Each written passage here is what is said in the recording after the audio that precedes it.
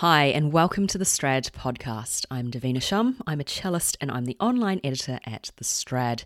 Today's episode features violinist Alun Thomas. He's a busy freelancer, recitalist and writer, as well as a teacher specialising in Alexander technique. He's written a feature for the Strad's January 2022 issue using case studies and musical examples about how string players can use Alexander technique to achieve effortless expression in their playing. Alexander technique is an extremely broad topic, and I even felt a little bad for asking Alun to condense his life's work into a 15-minute podcast episode. But if you're curious and require a bit of an introduction to Alexander technique, have a listen to our conversation. Alun Thomas, welcome to the Strad podcast. We're here today to talk about Alexander technique, and you're a violinist, but also a specialist in Alexander technique for many years now, and you've written a feature for us that will be in our January 2022 issue. So, first of all, can you tell us, for those people who are perhaps unfamiliar with Alexander technique, what is it and how did you come across the principles in your own experiences? Yes. Firstly, Davina, let me just say it's a pleasure to be here, to have this opportunity to talk a little bit about my work. That's the dreaded dinner party question. What is the Alexander technique? But I will do my best. I think the definition really changes on a daily basis. The work is broad, but it's really learning to stop the unconstructive patterns of thought, which lead to, I think, an overall muscular tension, inappropriate tensions, which have the ability to make our movement less free and to really inhibit our musical intentions. I mean, we're talking about music here. This would apply to all aspects of our lives, really. But it's learning to get away from the habits that really are limiting us so that we can close that gap between what we want to say, certainly as violinists or cellists or string players, and just express ourselves as freely as possible, and I would say with as much fun as possible as well. I mean, music should be something which frees us and frees the spirit, and the Alexander technique, I think, has provided me, and certainly many other people, the means to do this, to glimpse the possibility of harmony in our playing, if I can be so bold as to put it like that. Like so many of my colleagues, I went to music college. I was a student at the Royal Northern in Manchester, and I was always very interested in looking for ways to improve my own playing. Davina, you're a cellist, so I think you probably feel the same. We have this measure of obsession about things that can get us a little bit more, another 10%.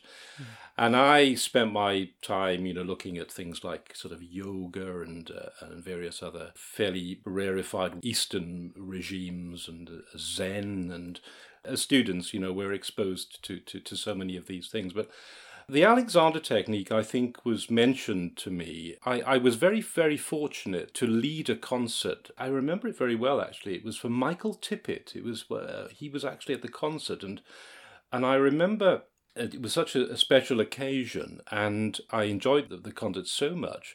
But the head of strings at the time came up to me and said, well, I really enjoyed your violin solo. It was Tippett's Fourth Symphony. I remember it very well. But he said, I wasn't quite so sure about your stage manner.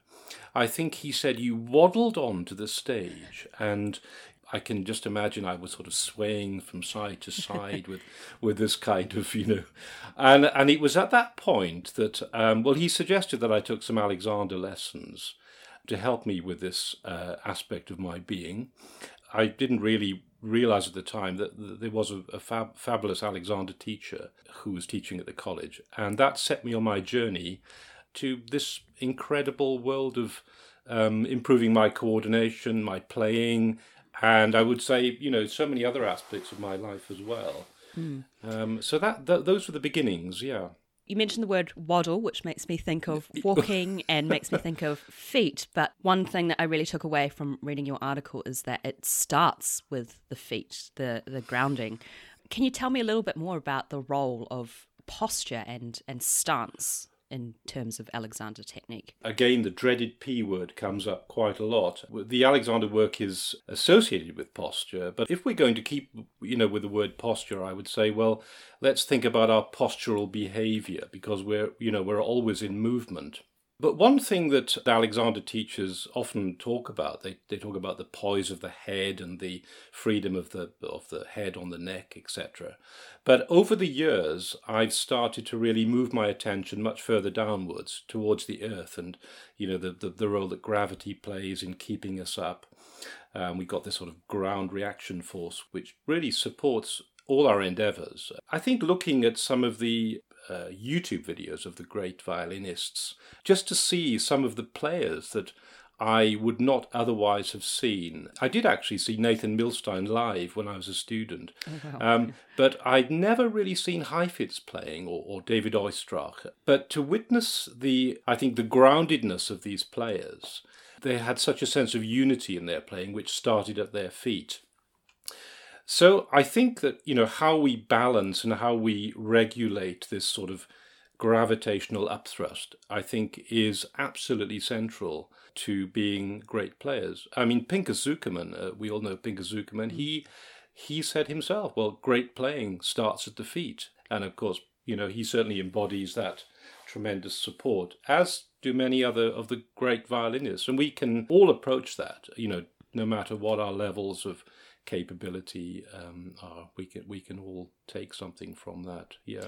Do you find that the approach is different depending on whether or not you're standing or sitting, or do the same principles apply? I think exactly the same principles apply, Davina. We spend a lot of time, I think, sitting if we're obviously in the orchestra. Or if you're a cellist. Yeah. It reminds me of that Woody Allen film. True. Yeah, not always sitting. Yeah, in the marching parade. Yeah, that's right. Well, I think that it does apply. Another one of the main points that I wanted to bring out really was the effect on our breathing. Breathing is pretty central. You could say it's central to the work of the Alexander teacher, although we're all a little bit coy about talking about breathing, because once you start mentioning things like this, then people start to sort of hyperventilate and do all this kind of thing. But if you're sitting or if you're standing, you simply don't want to lose your length. We don't want to curve over into that sort of C shape, and in just the same way, we certainly don't want that kind of over upright sort of military look. I mean, that's probably even worse, actually. Yeah, that would be forced, wouldn't it? Yes. Force is the opposite of skill. We're talking about allowing length, allowing a natural decompression, uncompression, this pattern of shortening from taking place, and that applies as much to sitting as standing. Yeah. Because I imagine if you're sitting, you mentioned, C-shape sort of spine, you run the danger of crushing your diaphragm. And I think there's a lot that string players, I think, can learn from wind players and singers about just lengthening, right? Yeah. In my experience, I remember once I went to a masterclass, actually, and I watched a guy play the first movement of Haydn D, cello concerto. Yeah. Terrible beginning. It feels like you're walking on a tightrope right from the start. But I remember the teacher said, just make sure you breathe, but didn't specify to breathe out. And so he breathed in. He took a huge breath in. But as he did, his shoulders just raised up to his ears, and then he was holding the tension the entire time.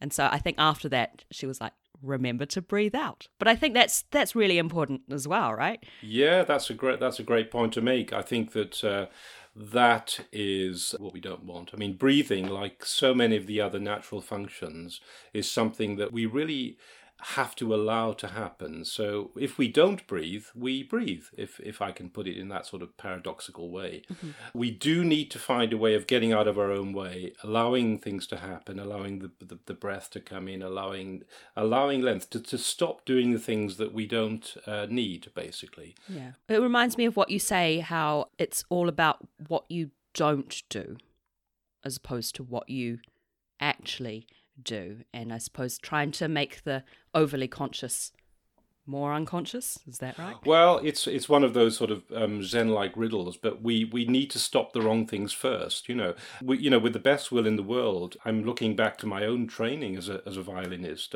I had some really wonderful teachers, but still, the things that I was doing, which I needed to get rid of, were still there. So I was sort of building this edifice on top of bad habits. So in my article, I talk a little bit about the basics of the basics, the fundamental basics. I don't know how you go lower than that, but it was really building on top of faulty habits. And I think, however impressive they might sound, or however well explained they might be, or even demonstrated by some of the great violinists, it's very difficult to learn from something which is not really quite reliable and accurate at the outset.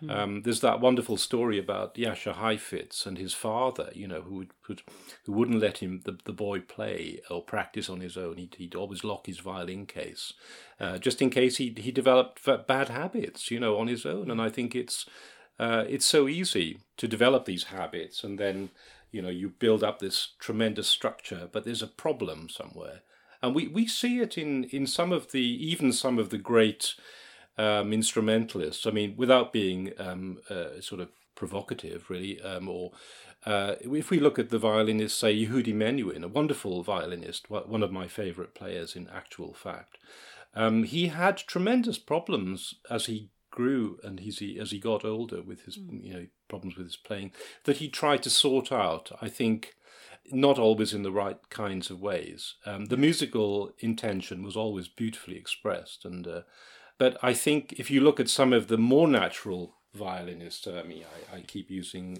Jascha Heifetz or Nathan Milstein or Oistrakh, there was a tremendous strength. They did the basics, so amazingly well and so much better than the rest, really. Well, I certainly had to go back and look at some of this, and I'm still doing it. So the basics, do the basics well, and with sort of a mindfulness, really, a sort of a 3D mindfulness, really. I think it's like a house, isn't it? You've got to have a house with good foundations. Forget the swimming pool, just get the foundations. Exactly. And then if something goes wrong, you can go back to the basics and sort of pinpoint what's happening rather than build upon these problems, as you mentioned. One last thing, I just want to ask you, if there was one basic thing that you like to start your practice with, what would it be? What sort of exercise? Well, I would say look at how you get your instrument out of your case. We do this, we make this action, sort of multiple times a day or every time we go to a rehearsal. It's autopilot, actually, isn't it? I think even down to like the order of clips that I do on my cello case. I don't even think about it. Well, that's just obsessive. But I mean, yeah. Well, I think just looking at the sensory, really feeling the quality of the wood, not losing sight of those very, when we pick a beautiful pebble up on the beach, for example, we get a sense of its texture and its weight. And we have to be open to that, I think. It's good to be reminded, I think, of this kind of awareness. So that's a start. The beginnings of everything, not to just sort of get your violin there and I'm ready to play the Brahms concerto or whatever, but really looking at all of the things that surround our practice. And don't forget the feet. That's the other thing. Don't forget your feet. Excellent advice. Well, Alun, thank you so much for speaking to me about the Alexander technique. It's been a great pleasure. Thank you, Davina. That was violinist Alun Thomas. If you want to find out more about the Alexander technique, do check out Alun's article in the January 2022 issue of The Strad, which is out now. And where can you find it? It's on our website, thestrad.com, or you can order a copy from thestradshop.com. Don't forget to head to the website to check out the latest news and articles on all things to do with string playing. And if you like what you see and hear, register and subscribe to access exclusive archival content from 2010 onward. Don't forget, we've got 50% off an online subscription for students. Check the show notes for the link. And if you happen to be on Apple Podcasts right now, give us a little review or a rating. This is our last podcast episode for 2021 as we take a little break for the holidays. Thank you very much for tuning in, telling your friends, spreading the word. It's incredibly heartening to see people listening from all over the world to these conversations with wonderful string players. Episodes will return in the new year. Until then, wishing you a happy and healthy festive season. Take good care. Bye.